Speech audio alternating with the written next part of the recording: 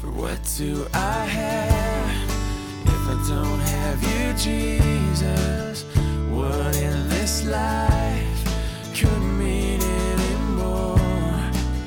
You are my rock, you are my glory, you are the lifter of my head. Welcome to the Rock Podcast.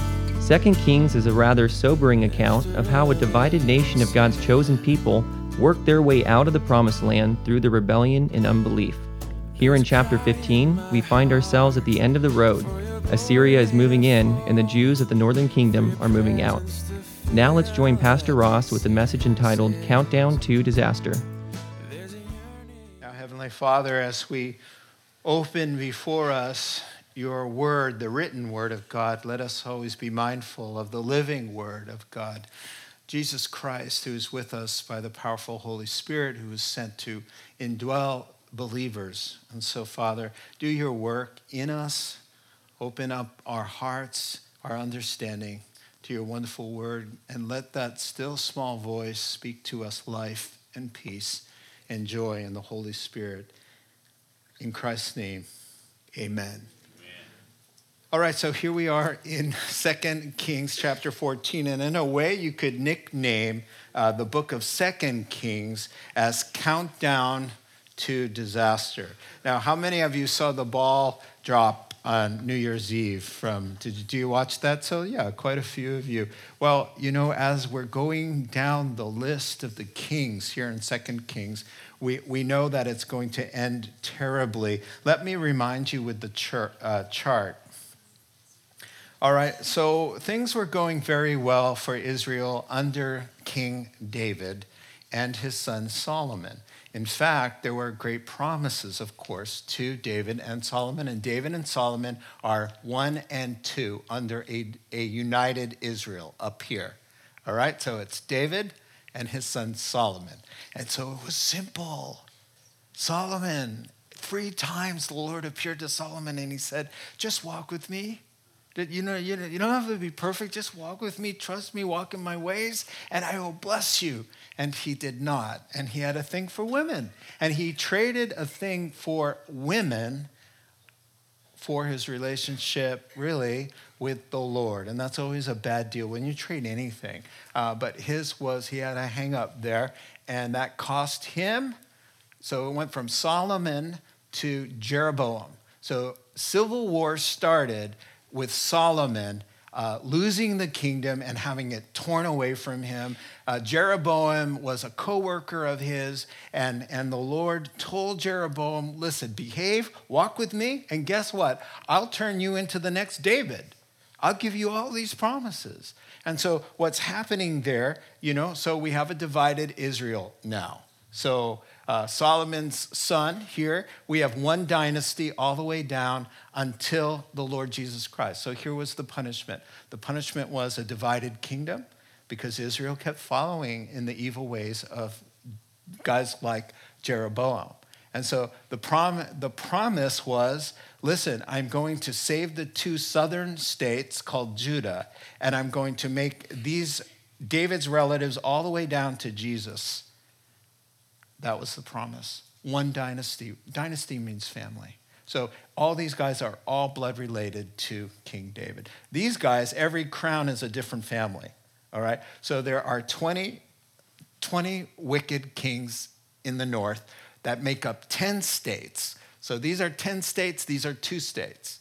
Right? These guys at least have 8 out of 20 behave and walk with the Lord. So they're blessed. But the countdown to disaster is because at the end of these 20 kings, and we're going to see it happen tonight because we're going to get to Pekah, King Pekah, or however you want to call his name. We're going to get down there. We're going to leave one for later.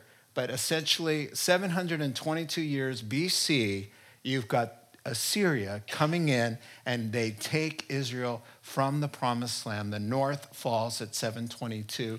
The south will hang on 136 years more. But then they are taken away by the Babylonians, who are modern day Iraqis. All right? So the Assyrians, who take these guys away, are modern-day Syria, Turkey, Iraq, and Iran. It's just kind of a wedge that envelops that area, was Assyria. All right, and so God gave them warning, adequate warning. And so just to remind you, back when he busted the Jews out of Egypt and out of bondage of sin, called the Exodus, right? There were 10 fiascos in the wilderness. And the 10th fiasco, as we talked about on Sunday, happened right before they went into the promised land. They sent the 12 spies out. 10 came back with a negative report. Oh, the guys are so huge. We're like grasshoppers. We're never going to do it. But after they saw the 10 plagues, pillar of fire, glorious cloud following them, manna, parting of the Red Sea, all of these miracles, then number 10, they said, no, we want to go back. We're going to kill Moses. We're going to get another leader, and we're going back. And the Lord said, that's it. 600,000 of you barred from entry, 40 years of wandering. I have a little cartoon slide, and that's what happened to 600. You know, normally it should have taken them about 3 to 4 months to get to Canaan, but it took 40 years. And that's saying a lot about their lack of cooperation with the Lord. Now, listen, after the 40 years, the Lord says, okay, you're going in. The wives, the daughters, the sons, they're going to go in. But here's what he says in Deuteronomy 4, right before they go in. We have it for you.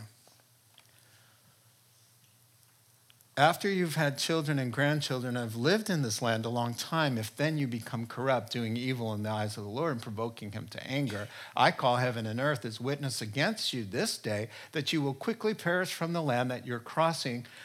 You are crossing the Jordan to possess. You'll not live there long, but you will certainly be destroyed. Yeah, you're going in, just want to let you know that if you think you can go in and have your cake and eat it too and worship all the other gods, it's not going to happen, because the Lord will scatter you among the peoples and only a few of you will survive among the nations to which the Lord will drive you. And so he's already told them, look, I'm going to give you this promise. Walk with me. If you don't walk with me, you're going to forfeit the promise. Right? And so we've been seeing that happen here. So after a long time, thank you for that slide. After a long time, even your grandchildren, your children, after a long time, 500 years have passed. Now it's the time of David. And David, it's been 500 years since the Lord said, hey, behave yourself in the promised land or you'll forfeit it. So David is writing Psalm 95, which we read this last Sunday and this evening. Today, if you hear his voice, don't harden your hearts as you did at Meribah. It's one of the 10 fiascos. As you did that day at Massa in the desert, another one. Where your fathers tested and tried me, though they had seen what I had done. That's the hard part, when you sin against light. You saw the miracles, and yet you did it anyway. For 40 years, I was angry with that generation. There are people whose hearts are always going astray. They don't know my ways. So I declared on oath in my anger, they shall never enter my rest. David said to the Israelites who are, go back to the chart. David's up here. David sings Psalm 95 to them, because he's smelling something. He's smelling among the Israelites a little itch to rebel. And he's saying, hey, you guys, listen up. Today, if you hear his voice, don't harden your heart, as you all, our ancestors, did 500 years ago, because there's a promise. It's conditional. The conditional promise. You want to enjoy the fullness of God's promise? You can't bite the hand that feeds and expect God to keep on pouring out a blessing in that regard. And so he's up here singing Psalm 95, and they don't listen. So what happens? This happens. And now we're hearing disaster after disaster after disaster after disaster. Why? Because they didn't listen to Psalm 95. Israel, down to 722. Judah, down to 586. Countdown to disaster. Why? Because they didn't listen. 2 Kings is therefore the sad record of Israel's refusal to heed God's word. Now, the amazing thing is that the second half of Deuteronomy 4, when he said, listen, do not mess up in the promised land, right? Here's the second half of it, or I'll scatter you. The second half is, but when you're in distress and all these things have happened to you, that you reap the consequences of your dumb behavior, then in later days you will return to the Lord your God and obey him. For the Lord your God is merciful. He's not going to abandon you or destroy you or forget the promise with your forefathers, which he confirmed to them by oath. So the amazing thing is that even though he's going to take them, can you go back to the chart again? He's going to take all of the 10 tribes away, gone. Not a Jew left. All of these guys too, gone. Not a Jew left. By the end, by 586, there's no Jews there. But guess what happens? I hope I have that one too. Do I have the next slide? Next slide. Hear the word of the Lord, you nations, proclaim this. He who scattered Israel will gather them and will watch over his flock like a shepherd. Next slide. Who has ever seen or heard of anything as strange as this? Has a nation ever been born in a single day? Has a country, Isaiah is saying this 700 years before Christ. Has a country ever come forth in a mere moment? But by the time Jerusalem's birth pains begin, the baby will be born, the nation will come forth. So here's what is happening. 722, the north is gone. 586, the south is gone. You don't have any Jews. He says, surely in 70 years, some of the Jews trickle back. Thank you for that slide. Some of the Jews trickle back in 70 years from the south. The 10 tribes are gone forever. That's why they're called the lost 10 tribes. So when you get down to the bottom of Israel's long list, they're gone, all right?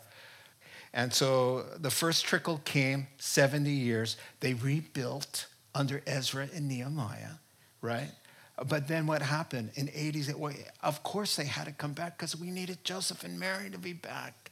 If there wasn't a little bit of people seeping back into Israel, we wouldn't have Mary there. We wouldn't have Joseph. Even though Joseph wasn't involved, he was still legally involved and still related to David in the promise. Well, so where does it go from there? Well, it goes from there is that can a nation be born in a day? 1948, May 8th.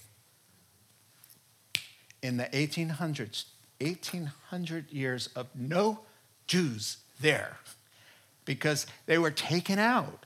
Follow the list. From then, when they're gone, they're gone. After AD 70, Jesus said not one stone will be left on another in the temple. So the temple was destroyed by the Romans in AD 70, and no Jews lived there anymore for 1,900 years. The 1800s, from persecution from Russia, they started to trickle back to Israel. At 1800s, the early 1900s, and then in one day, boom, they were declared they're back. How's that possible? Because what did Jesus say? I will regather them. He who scatters you shall regather. And so we are living in a day where we're seeing a modern day miracle that the Jews out of 1,900 years are now back in a state that was born in one day. Isaiah nailed it, and so there it is. So what's next for Israel? What comes next? And let me answer the question for you since nobody's telling me the answer. Slide Romans 11. Paul says, okay, the Jews are persecuting the Christians. Now when the gospel's going out, Jesus has died, rose again from the dead, the Holy Spirit's come, and now we have a church. Paul says in Romans 11, so what up with the Jews? Is God done with them? He says, let me tell you. I want you to understand the mystery, dear brothers and sisters, so that you won't feel arrogant, because the Gentiles were saying, hey, the Jews are done. It's all about the church. So he says, don't boast. Some of the Jews have had hard hearts, but this will only last until the complete number of Gentiles comes to Christ. And so all Israel will be saved. Do you remember what the prophet said about this? A deliverer will come from Jerusalem, and he will turn Israel from all ungodliness. And then I will keep my covenant with them and take away their sins. This is New Testament. The Jews are still his chosen people because of his promises to Abraham, Isaac, and Jacob, for God's gifts and his call can never be withdrawn. So this is what happens. When the last non-Jewish person, when the last person gets saved, that God has a number in his head, when that person comes to Christ, the church is removed, and then God starts dealing with, guess who? Israel. The last 7 years on planet Earth is all about Israel and Jerusalem. And it's called the time of Jacob's trouble. Jeremiah 30 says that. It's Jacob's trouble. Jacob's another word for Israel. And so the whole world will be all about destroying Israel. At the end of the 7 years, Armageddon happens. Christ appears. Romans 11. And all Israel looks to Jesus. And they're saved. Bang. The promise. I will never turn my back on the promise that I made to Abraham, Isaac, and Jacob. And we're right at the end, getting ready to see all of that happen from a very high perspective from heaven to watch that. Now, do you feel caught up? I told my wife tonight, I'm welcoming you tonight to a conference on Israel. And she laughed and she said, don't overdo it. All right, so here we go. Now, let me show you tonight at the end. Yes, very good. You're thinking ahead. Chapter 14 ends with King 1. And then chapter 15 goes King 2, King 3, King 4, King 5, King 6, King 7. Lord willing, I just want to read their quick little paragraphs. Not going to lie, I want to get through 2 Kings. I really do. I want to get to Ezra. Ezra is 1st and 2nd Chronicles repeats this whole story. So we're going to go to Ezra, where after they get exiled, a group comes back miraculously to rebuild. And that's where I want to head. So let's do work. Let's just read these paragraphs. I'll make a few comments, and then we'll get through at least to the end of Israel as we know them there. All right? Does that sound good? Ready? Verse 23. In the 15th year of Amaziah, son of Joash, king of Judah, Jeroboam, son of Jehoash, king of Israel, became king in Samaria, which is Israel. And he reigned 41 years. He did evil in the eyes of the Lord and did not turn away from any of the sins of Jeroboam, his namesake. Many kings ago, the first guy, Jeroboam, son of Nebat, which he had caused Israel to commit. He was the one who restored the boundaries of Israel from Lebo Hamath to the sea of the Arabah, in accordance with the word of the Lord, the God of Israel, spoken through his servant Jonah. This is our Jonah. Jonah and the big fish, the whale. Jonah, son of Amittai, the prophet from Gath-Hepher. The Lord has seen how bitterly everyone in Israel, whether slave or free, was suffering. There was no one to help them. And since the Lord had not said he would blot out the name of Israel from under heaven, that's just what we've been talking about, he saved them by the hand of Jeroboam, son of Jehoash. As for the other events of Jeroboam's reign, all he did, and his military achievements, including how he recovered for Israel both Damascus in Syria and Hamath, which had belonged to Yahudi, are they not written in the book of the annals of the kings of Israel? Jeroboam rested with his fathers, the kings of Israel, and Zechariah, his son, not the prophet, succeeded him as king. All right, so if you're taking notes, this first king, we've got 7 kings to look at. King number 1, a king who continues an evil legacy, like father, like son. So this is Jeroboam the second. Here's his namesake. This is the first dude who split the kingdom. God gave him the kingdom, and he said, listen, walk with me like David did, and I'll give you Israel and the desires of your heart. Instead of doing that, he sinned against the Lord, and this guy is credited for all of this. Every time you hear one of these guys, it says he walked in the ways of his father, even when we're down to here, his father Jeroboam, son of Nebat. Why do we always hear son of Nebat? Because Jeroboam the first's father is partly responsible for raising this kid to grow up to the king that stumbles all of Israel. What a legacy. And this dude here, first king that we're talking about tonight, is his namesake. And he lives up to his namesake because he sins just like that. Now observe in this paragraph, observe the mercy of God. I mean, absolutely. Verse 26 is like Romans 11 that we just looked at. Verse 26, it's a promise is a promise. He said, okay, listen, they're suffering, they're crying out. I felt sorry for them, and I saved them through an evil king. So through this Jeroboam II, the Lord does mighty things. In your text, you have restored boundaries, you have the king's accomplishments listed, and you have military dominance. All good things through an evil king. Because his people started to cry out to him. And he said, I'm merciful. And he said, because I promised not to blot out your name, that I have a covenant that's not dependent so much on your behavior as on my mercy, then I will continue to help you and restore you. So God uses a wicked king to bless his suffering people. Really, the motto here is God's people fall short, but God remains faithful. If you're interested and if you're a note taker, you want to know the prophets who are prophesying right now are Joel, Hosea, and Amos to Israel, and Isaiah and Micah are working in Judah. All right? And so, second king on the list. So it's chapter 25, right? Verse 15. My bad. In the 27th year of Jeroboam, king of Israel, Azariah, son of Amaziah, king of Judah, began to reign.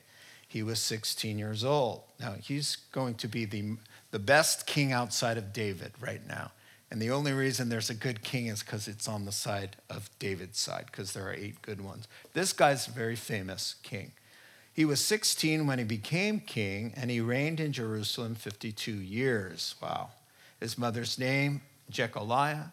She was from Jerusalem. He did what was right in the eyes of the Lord, just as his father Amaziah had done. The high places, however, were not removed. The people continued to offer sacrifices and burn incense there. The Lord afflicted the king with leprosy until the day he died, and he lived in a separate house. Jotham, the king's son, had charge of the palace and governed the people of the land. As for the other events of Azariah's reign, all they did, are they not written in the book of the annals of the kings of Judah? By the way, of course, we don't have those books. We just have 1st and 2nd Chronicles and 1st and 2nd Kings. Verse 7, Azariah rested with his fathers and was buried near them in the city of David, which is Jerusalem, and Jotham, his son, succeeded him as king. So number 2, our second king in the list, a king who keeps sinning. First of all, the first guy was the first king who keeps sinning, and the second one now is a king who has had help until he becomes strong. A king who was helped until he became strong. Now, this king, Azariah, is better known as Uzziah. Now, Uzziah, you know that famous scripture in Isaiah chapter 6 where it says, in the year, the reign of King Uzziah, I saw the Lord high and lifted up. And this is the Uzziah of that famous Isaiah passage in chapter 6. So Azariah, his legal name means God is my strength. And Uzziah, the name that he goes by is God has helped me. Now, in this summary paragraph, even though he's a great king, you don't see all his accomplishments, just his slip up at the end with the leprosy. And we're going to talk about that in a second here. But here's what happened. He had such a great reign, and God had blessed him so much that it went to his head and he got bigger than his britches. And here's what happened. I like what one commentator said. Great earthly success is seldom well managed to spiritual benefit. And that's what happened with this guy. If you're interested in the details of Uzziah's life, 2 Chronicles 26. He gets the throne at 16. He's like King David, his forefather. David was that kind of guy at 16. I mean, he wasn't much older when he slew Goliath. He reigns 52 years. The prophet is Zechariah, who is prophesying at this time.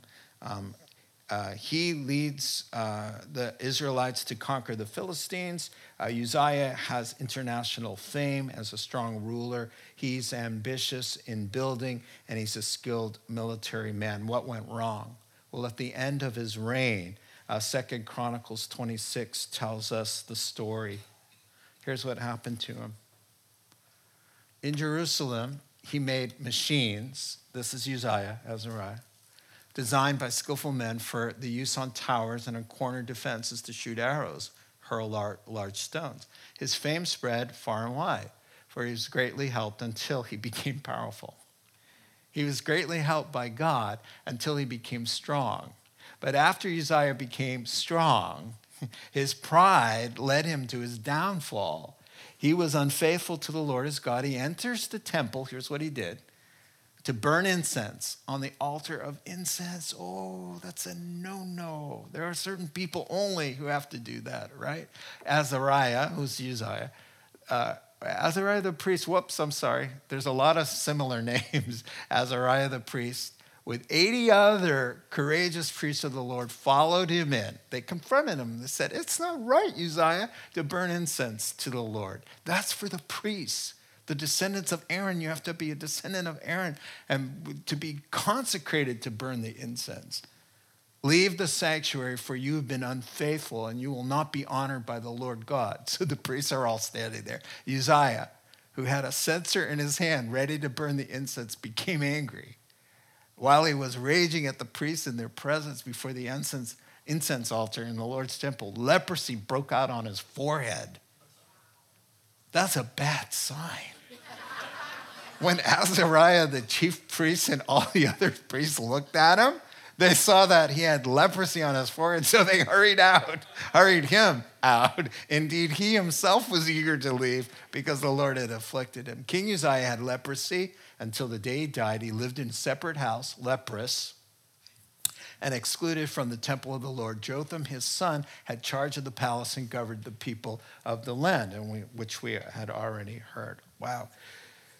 You know, what happened there is that he just, here's what it is. When you get your perspective and the way you see yourself and your job description mixed up with God's, then you're going to have a problem. And God has to show you who's on the throne, who is really God, and who is not. And that can be a very painful and humiliating and very awful experience. But let me tell you this. In 2 Corinthians chapter 12, Paul talks about a thorn in the flesh. For all God's people, when they need a spanking, the spanking is always redemptive. It's not like, I'm going to kill you with leprosy now. It's, I'm going to help you get from your high and lifted up position that is so dangerous and so wrong. I'm going to help you down to the humble place that you should be. And the leprosy in this case was a blessing to him. As Paul said, a terrible demonic thing has been sent my way. 3 times I asked the Lord, please take it away. And the Lord said, Paul, you need this. He said, hey, and I know why I needed it. Because I have great revelations from God. I've written 13 New Testament books. I've been to heaven. They stoned me and they killed me, and I saw things that I can't even tell you about in heaven. Of course, I have to have this cross to bear because it keeps me grounded. So the Lord said, hey, my grace is sufficient for you. And Paul said, and I delight in it. I've learned to like my cross because in my weakness, he is made strong. Therefore, I delight in all of this distress because it's making God be more glorified. All right, back to the wicked kings. We got 5 in a row here. 2 Kings, right? That's where we're at. Good. 2 Kings 15, 8 through 12. Zechariah, king of Israel. Verse 8. In the 38th year of Azariah, king of Judah, Zechariah, not the prophet, son of Jeroboam, became king in Israel in Samaria, the capital, and he reigned 6 months. Not very long. I mean, the last guy was 51 years. He did evil in the eyes of the Lord. Well, this is in the north now. He did evil in the eyes of the Lord as his fathers had done. He did not turn away from the sins of Jeroboam. There he is again, son of Nebat, number 1 on the list, which he had caused Israel to commit. Shallum, son of Jabesh, conspired against Zechariah. He attacked him in front of the people, assassinated him, and succeeded him as king. The other events in Zechariah's reign are written in the book of the annals of the kings of Israel. So the word of the Lord spoken to Jehu was fulfilled. Your descendants will sit on the throne of Israel to the 4th generation. So if you want to take a look at the chart again, you'll see Jehu. Jehu was told, listen, because of your evilness, your dynasty will only last 4 generations. And so that's amazing to me that a prophet could walk up to him and say, you've got 4 generations. And of course, nailed it. 4 generations later, his great-great-grandson, who's on the throne for a few days, gets assassinated. And it just, how does that happen? I mean, God just knows everything. And it's amazing. And so after the death of his evil father, Jeroboam II, there's a 10-year interval of a lot of chaos and anarchy. But the son, Zechariah, gets the throne for 6 months. And because Shallum wants it for himself, there's a coup. And now time for a new dynasty. And so this guy just, even though he's only reigning for 30 days, this guy wants the throne, and he kills him.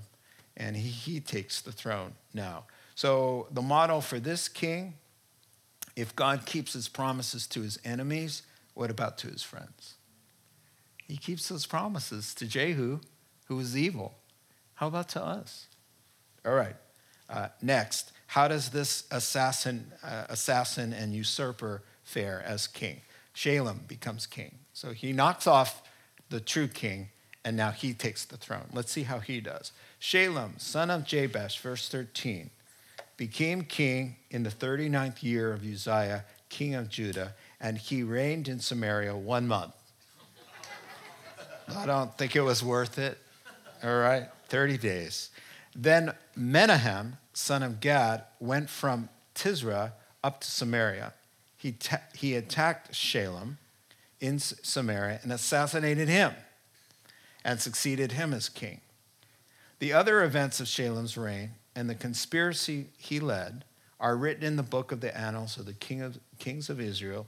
At that time, Menahem started out from Tirzah, attacked Tifsha and everyone in the city and its vicinity because they refused to open the gates.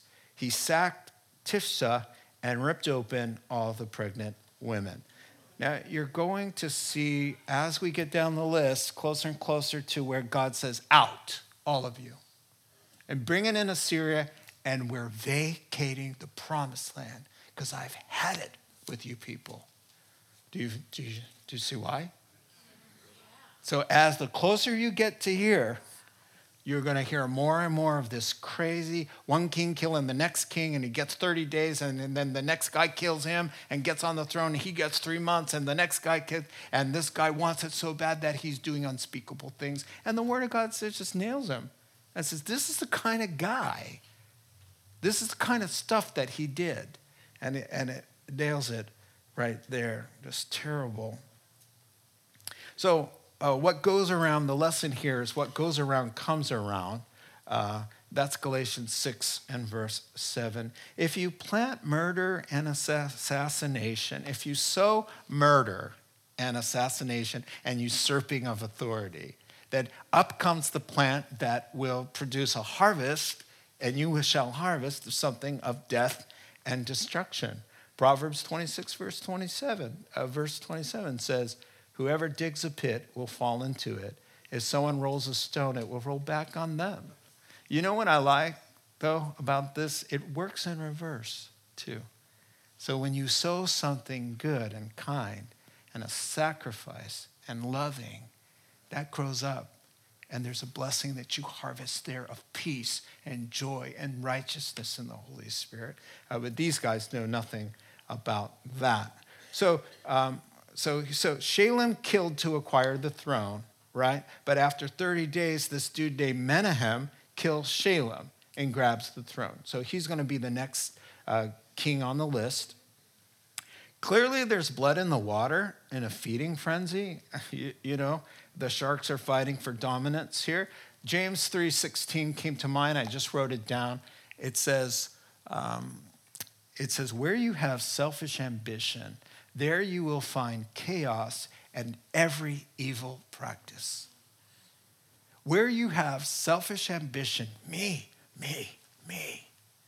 there you will find chaos and every evil practice.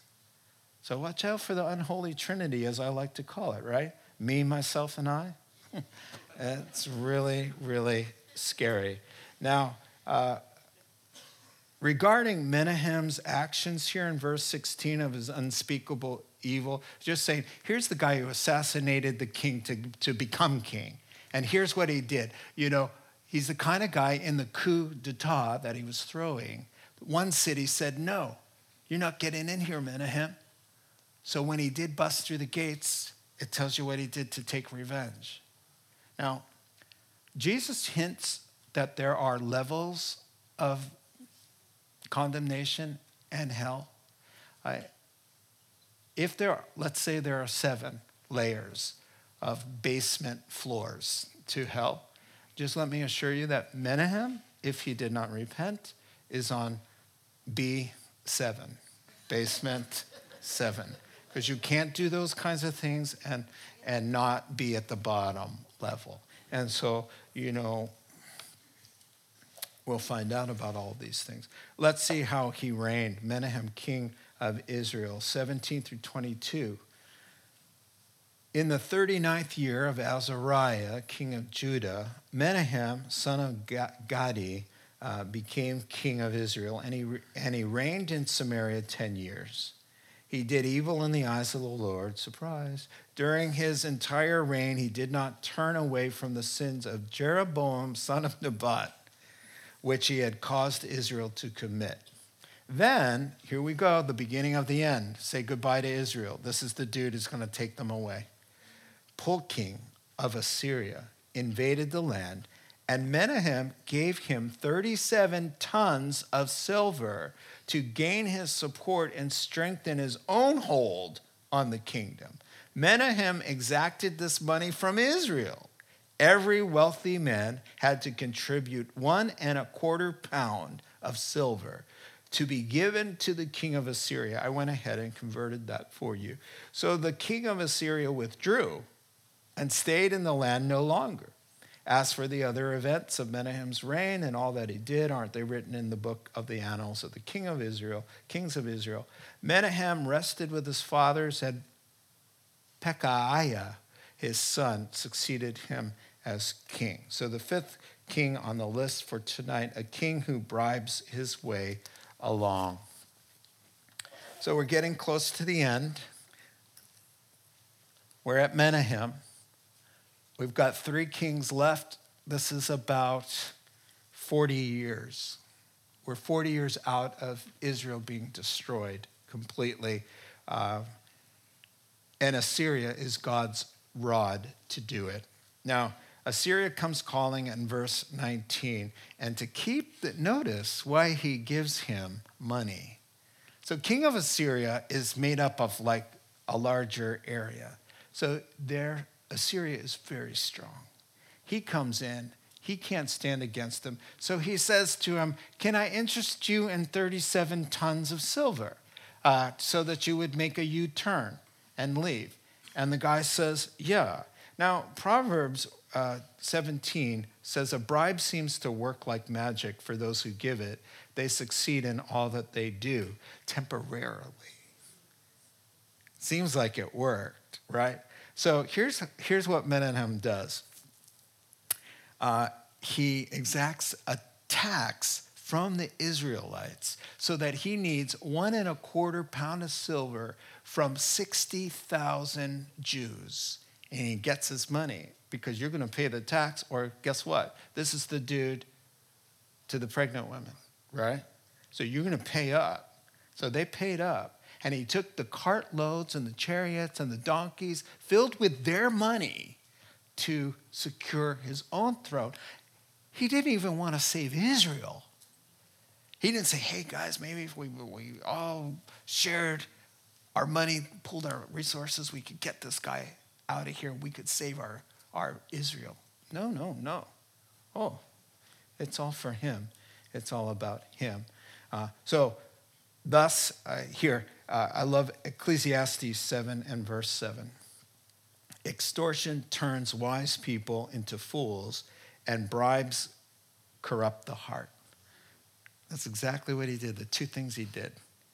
He exhorted, and he used a bribe. And it says that he is now a corrupt fool, right? So the king who trusts in money instead of the living God is the motto for that king. Okay, we're coming down to the end almost. Pekahiah, king of Israel. These names are killing me. In the 50th year of Azariah, king of Judah, Pekahiah, son of Menahem, became king of Israel and Samaria, and he reigned 2 years. Pekahiah did evil in the eyes of the Lord. He didn't turn away from the sins of Jeroboam, son of Nebat, which he caused Israel to commit. One of his chief pals, officer Pekah, son of Remaliah, conspired against him, taking 50 guys from Gilead with him. He assassinated the king, along with Argob and Arieh, in the citadel of the royal palace at Samaria. So Pekah killed Pekahiah and succeeded him as king. I know, it sounds like a comedy routine, but 26, the other events of Pekahiah's reign and all that he did, aren't they written in the annals of the kings of Israel? Now, when I first saw Pekahiah and Pekah, I thought, well, this must be a son, but it's not. It just happens to be a similar name. Now, here's what happened to the 6th king on the list. He was killed by a close friend, probably his bodyguard. So he's a short study. All it says about him is really he was a loser like all the kings before him. And when I say loser, I mean he's losing out. He's forfeiting the grace that could be his. And that makes you a loser in a technical sense. And so no moral backbone. You know what's killing me about these verses? All it would take is one person to turn.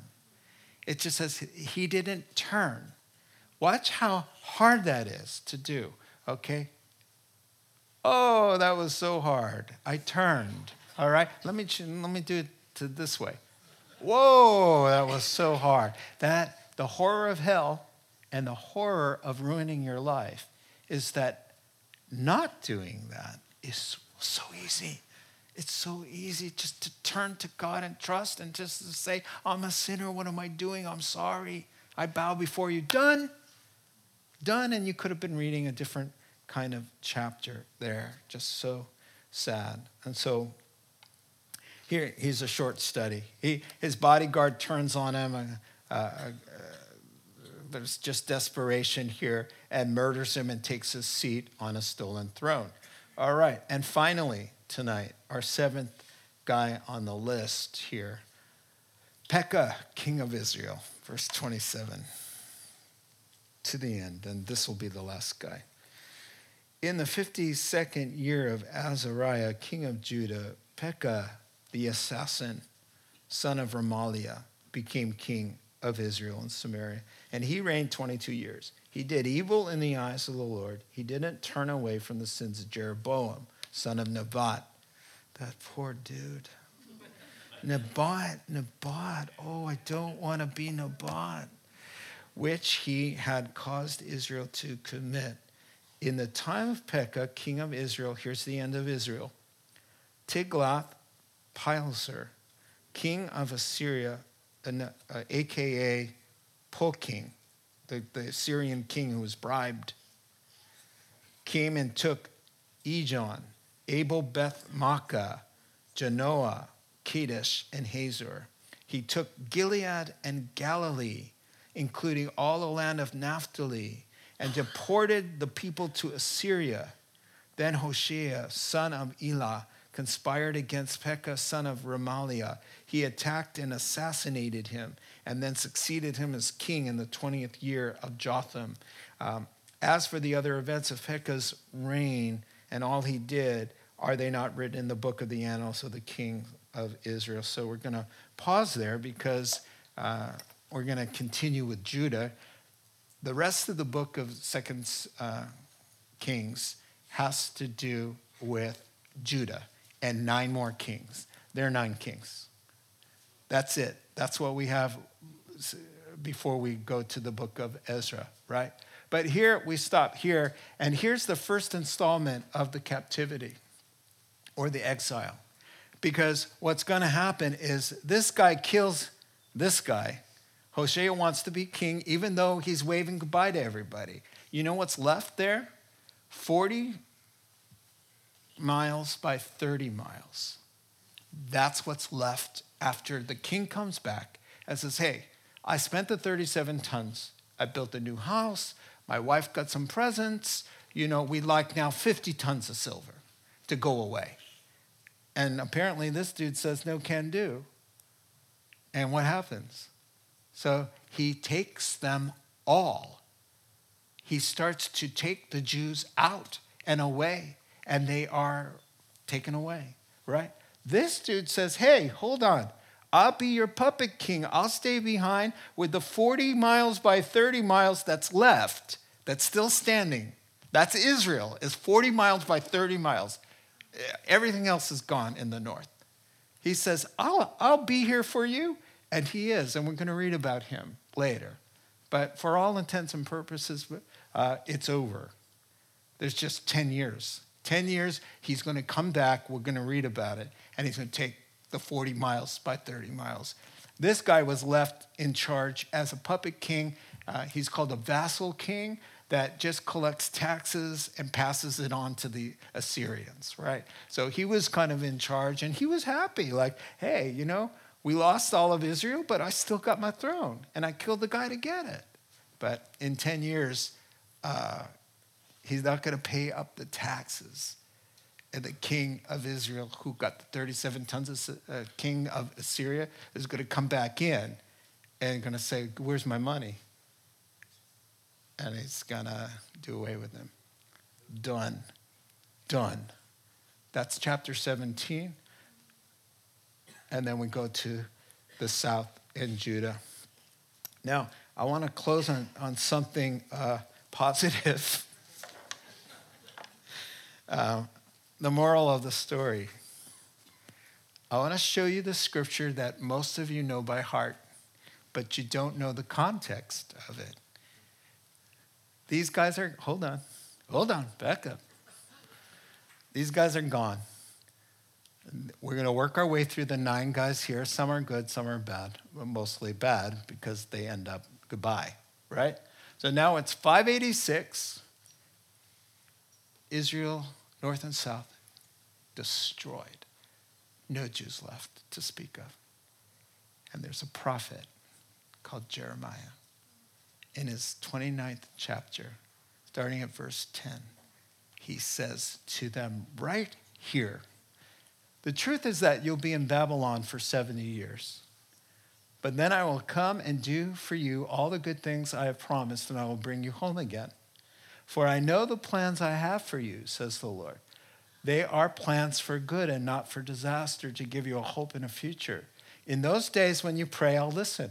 If you look for me in earnest, you'll find me when you seek me. I'll be found by you, says the Lord. I will end your captivity and restore your fortunes. I will gather you out of the nations where I sent you and bring you home again to your own land.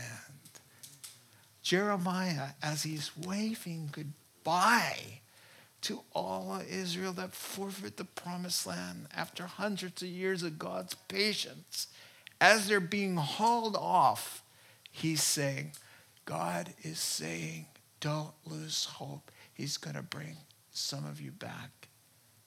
And he's going to rebuild through Ezra, through Nehemiah, so that there can be a Christmas and faithfulness to God's promises. Here's the moral of all the stories that we've read. Number one, you can be a good guy or a good woman in a wicked environment, because we have a few of them who are good. Number two, what I've taken from this study, God keeps his promises, the negatives and the positive ones. Number three, God's very long-suffering with his people, but his patience has limits. And I want to just divide one thing in your mind. God's salvation is unconditional. You cannot lose that because you could not earn it. It's a free gift. Reward and enjoyment of your Christian life has conditions. That even though you may wind up in heaven, because God will keep his covenant to you. Never will I leave you, never will I forsake you. And when he says never, it means never. Even if, because he said never. In the Greek, you know what never means? Never. Never will I leave you, never will I forsake you. That's unconditional. What is conditional is enjoying the rest and living the abundant life that God has for you. That's conditional on your obedience and listening and cooperating with the Holy Spirit. And so that's more than anything else. That's what we see here tonight. Let's pray together. Heavenly Father, thank you for helping us through some tough chapters and texts and foreign names and ideas. But Lord, yet your Spirit is speaking life to us, warning us, helping us, because you're a good God and you want us to be blessed. So we're going to learn from their examples, Lord, and we're going to just walk with you and yield our hearts to you. In Jesus' name, amen. Let's stand together. Closing song. You have been listening to the Rock Podcast. Our regular services are held on Wednesday nights at 7 p.m. and Sunday mornings at 8:30 and 10:30 a.m. in Santa Rosa, California. If you would like to learn more, please visit our website at calvarytherock.org.